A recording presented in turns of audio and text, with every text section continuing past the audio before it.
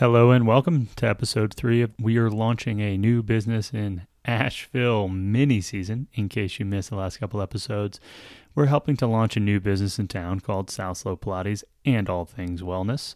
And we've been charged with helping to deliver the brand, the launch strategy, the marketing plan, and we're bringing you along for the ride. It's been a long-stated goal here at Making It in Asheville to share some of the many ways of making it in Asheville by sitting down with Asheville entrepreneurs, small business owners, and community leaders and asking them what they are making and how they are making it in Asheville.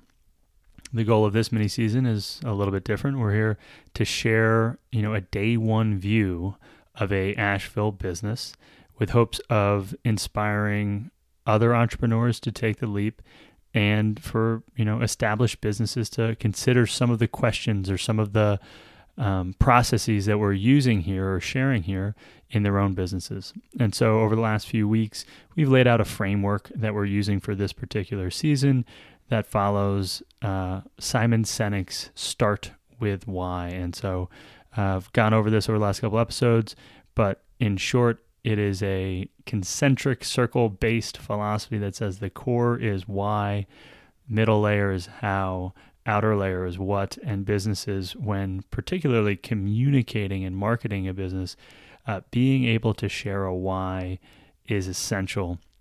Knowing and defining hows and whats that support the why or are informed by the why is also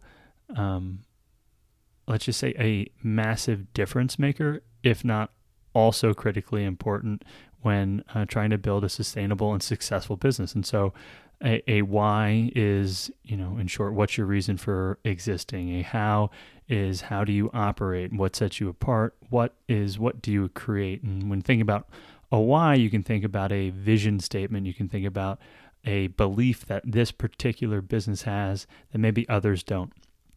Hows then can be informed by the why and can be considered a mission statement or, the way that you specifically do what it is that you do.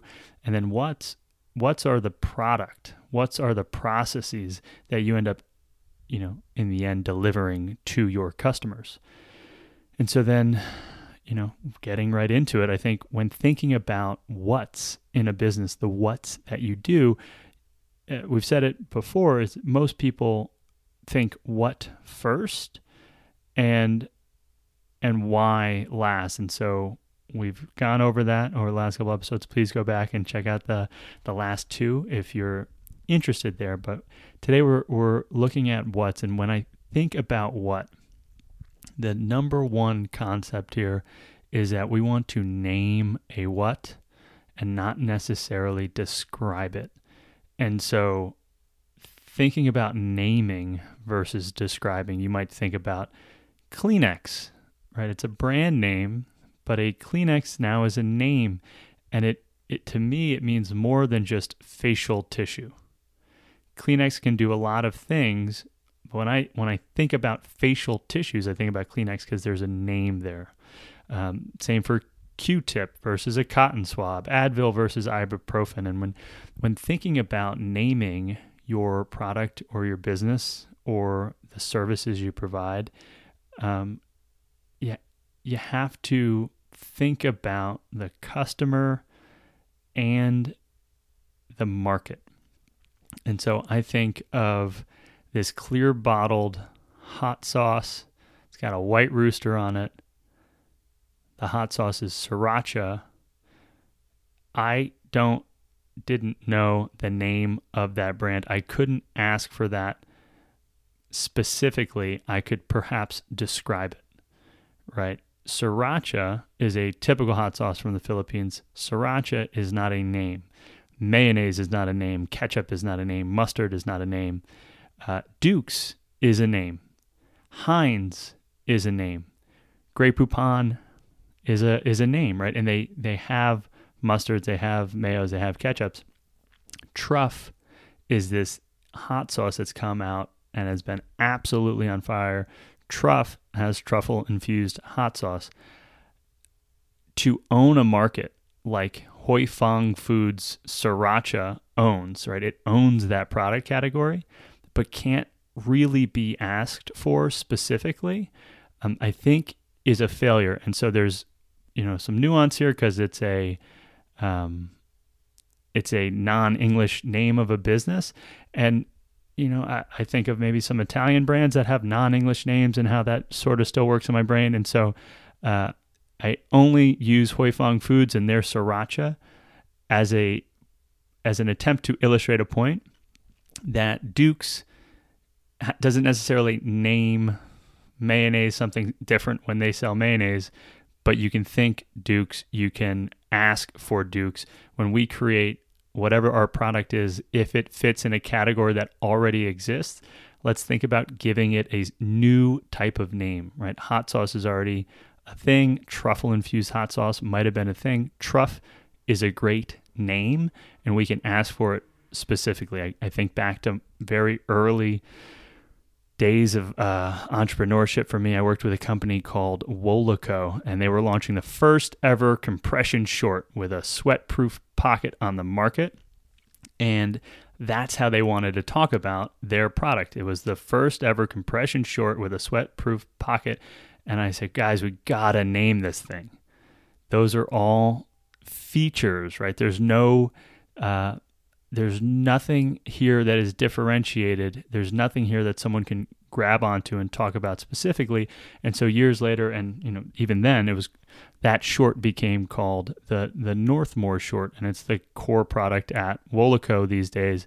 And while people may or may not, all these years later, specifically ask for Northmore shorts, it created this new product category, and it could be specifically asked for, as opposed to have you heard of a compression short with a sweat-proof pocket?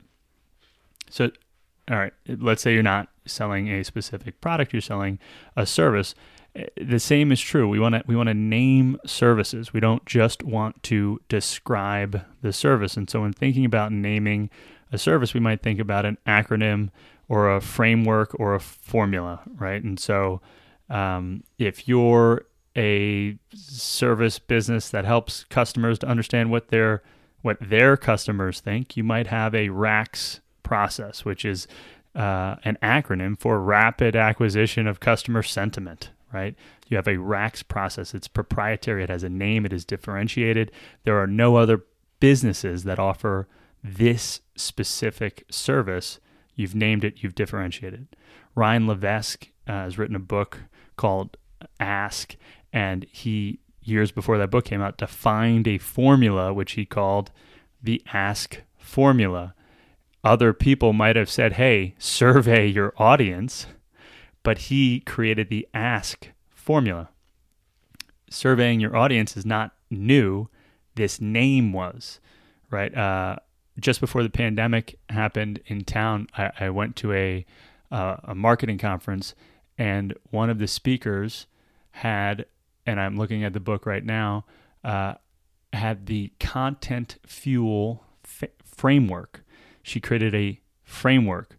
Also, as a benefit, her last name is Diesel, and so the Fuel framework is particularly memorable because diesel is a type of fuel. And so there are other entrepreneurs or marketing leaders who have ways for us to think about how to come up with unlimited content ideas. She has a framework. It's the Fuel framework. And so by naming what you do, you are differentiating in a way that can't be done if your name is consistent with the rest of the industry. If your name is describing what you do versus, planting a flag and saying this particular thing only we do.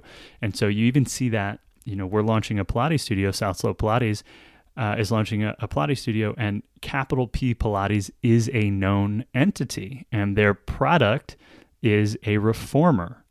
And so South Slope Pilates is using Legree fitness machines. And Legree Fitness is a known entity, and those machines can't be called reformers, so they're not. They're called, I have a bunch of different names, but we are using Mini-Former Pros. It's common that you'll see like a Mega Former, but Reformer is an owned, probably trademark, that Pilates has that can't be used by other brands, and so you have to differentiate. In the case of Legree Fitness, in the case of South Slope Pilates, you can't necessarily use the word reformer unless that's specifically what you're doing. And so it's common. You see this all over the place, that naming needs to be specific. Otherwise, you can get kind of lost or hidden by other brands. And so there's a book that I do recommend. It's called The 22 Immutable Laws of Marketing. Subtitle, Violate Them at Your Own Risk. And one of the laws is this idea of the law of exclusivity. And it argues that no two companies can own the same word in a customer's mind. And in this particular chapter, it's a great book. It's a fast read, and it's worth kind of turning back to. In this particular chapter, they talk about how DHL and I want to say FedEx couldn't compete on the same concept. So FedEx is next day arrivals. DHL is worldwide, right? Next day versus worldwide. They had to differentiate. To own unique space in their customers' minds. And it's the same with products, with what you deliver in a product, with what you deliver in a service. When we name our products or our services, we need to consider how we want to own unique space in our customers' minds. When you do that, and when you have space that is unique, or what that is unique, that is informed by your why and your how, you can own space in your customers' minds. And when you own space in your customers' minds, you have a brand. And that makes me think of a Seth Godin quote. He was being interviewed, and he was talking about the difference between a logo and a brand.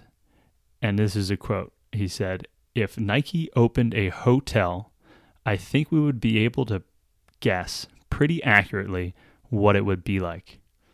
If Hyatt were to come out with a sneaker, we'd have no clue, because Hyatt doesn't have a brand." And so we're talking about a couple different layers of things here, but they, I hope, are all tying together in your mind, right? When you have a why, Just Do It might be their why. It might be, for doers. It might be, one of the ways I've heard Nike talked about is to folks who are out 5 a.m. running in the rain in the morning, we're the brand under the street light cheering you on. That's Nike's why, right? We want to support the folks who are out there doing it daily, whatever their what is. Nike's why is to support that. How they do it shows up in a bunch of different ways. What they do can then be anything, because they've built a brand that you can differentiate in your mind, that owns unique territory in your mind. And with that, they could open a hotel. They could, in theory, open a airline, and it would make sense. You could see it in your brain. So what's are downstream from whys? Knowing your why with respect to your business helps you make choices around the hows and what's your business can do. And so it's common to see, let's say, thought leaders or industry experts talk about how to do insert whatever important trade craft thing they do, or what products are selling the hottest, and what solutions you need to add to your marketing business. And those might all be true, but only if they align with your why, right? it might be true that that liposuction is having the biggest year it's ever had. Brazilian booty lifts are having breakout years across the board. But if your studio doesn't, if that doesn't align with your why, should you add it to your studio? Should you add those services? And the answer should be no. And so, again, if you haven't listened to the past episodes, please go back. I'd love for that context to be added here. But having a why informs how you do what you do. Having how you do what you do allows you to do many things. And so I think of a local business like East Fork that's done an exceptional job of building a brand and communicating their ethos around why. And when you hop into East Fork or you visit the website, you might realize, oh man, there's more here than just clay dishes and pots. They have a curated selection of tin fishes and other beautiful non-pottery products, and it makes perfect sense. They can make an apron and you go, yeah, obviously. And I have a sense of how they made that apron, of the choices they made to create that apron. What's become less important when you have a why and you have, communicated and validated the ways that you go about doing what you do, how you do what you do. And so as a point here to think about when thinking about what's, I think it's common, we talk about what's are, front and center and often traditionally or commonly buried. And when I think about I'll say a platform that focuses disproportionately on what's, I think about the TV show, Shark Tank, right? I think of the idea is that you're up there and you're pitching a product in front of investors, and that show is almost entirely focused on what's. But if you look closely, if you pay attention, you'll notice that the companies that do the best typically are able to sneak their why and sneak a little bit of how they do things into their messaging as well. And so, we could do an episode on how to make a compelling investment pitch, but we'll save that for another day. Today we're talking about what. And so when thinking about what's on Shark Tank, you see this all the time, and it supports what we're talking about here. But the investors, the sharks, are always asking, is there something proprietary here? Is there some sort of IP? Is there a system? Are there patents that you have that others don't? Or is there a way that you can, prove that you will be able to defend against other folks doing what it is that you do? Mr. Wonderful likes to say things like, what's going to stop insert, the big brand in this space from doing the exact same thing? And I think that if you were paying attention on these last couple episodes, you should be able to tie together what we've talked about if you're ever on Shark Tank, to defend against that line of questioning. When it's time for you to pitch, you would be just fine on that show. But the key here is, well, they can't. If they want to compete, they could, but we're not in the business of, racing down market to be the cheapest, right? We're in the business of creating a brand that speaks deeply to our ideal customer sets. And so, at South Slope Pilates, we're looking across the market and we're hoping to create a space that is going to feel differentiated to you, right? We know that there's going to be a lot of,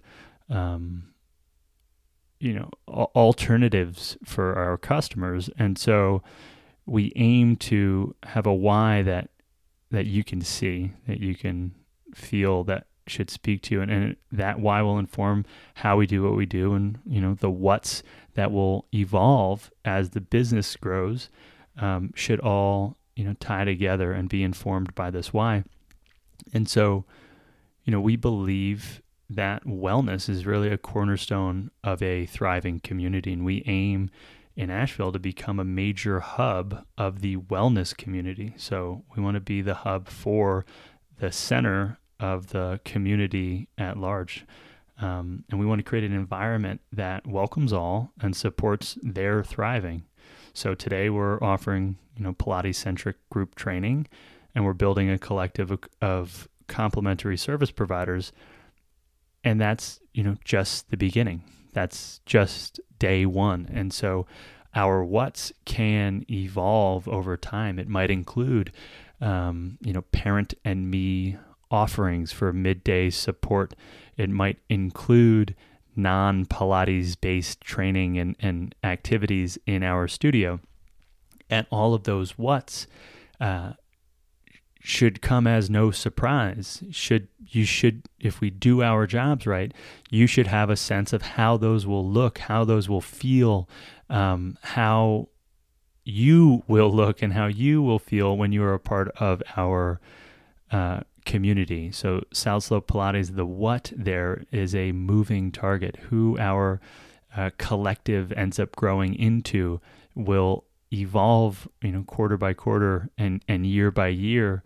But none of it should feel like a surprise. Like Nike, this is an aspirational statement, but like Nike, as we add new what's, the target is that they will make sense to you because you understand what we're about. So to spin this into your world, when you have a clear why, when you've created a what that is differentiated, and when you have a how that builds alignment between your why and your what's, you don't need to be the cheapest solution, right? Thinking back to Mr. Wonderful, what's going to stop Walmart from doing the same thing, right? You don't need to become the cheapest. You don't need to race to the bottom in terms of pricing, right? Because customers are no longer looking for some commodity. They're not looking for ketchup. They're looking for Heinz. They're not looking for sriracha. They're looking for your specific sriracha. They're looking for truff, right? They're looking for you. And so racing to the bottom is always a bad idea. Competing on price is always a bad idea, even if you're, Walmart, right? And even still, because they're getting outcompeted by, dollar stores now and Dollar General. So if pricing and going down on pricing is not an option, then you need to go up on brand. You need to go up on differentiation. You need to own a unique space in your client's mind. And a way to do that is to start with a why. Think about and let that why inform your hows. And your what's can change, and your what's don't need to be the cheapest. So that's the 3-part series on why, how, and what. Next week, we're going to dive into, the theory and the process and the plan of attack and all of the different steps we took when starting, to build an infrastructure of a business, because that is an essential part of the behind the scenes here. But if you're interested in hearing more about South Slope Pilates and all things wellness, please follow along with the story. You'll see some at makingitinasheville.com. Otherwise, visit southslopepilates.com or follow South Slope Pilates on Instagram. Next week, again, we're going into some of the blocking and tackling that we did over the last month to set up the infrastructure for a new business. Please know that Making It in Asheville and South Slope Pilates are hiring. So we are looking for teachers. We are looking for staff generally, whether that's front of house or operations support.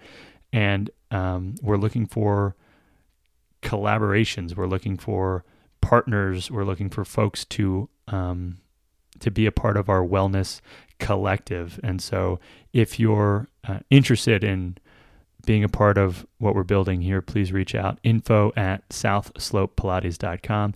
Until the next episode, be well and take care of each other.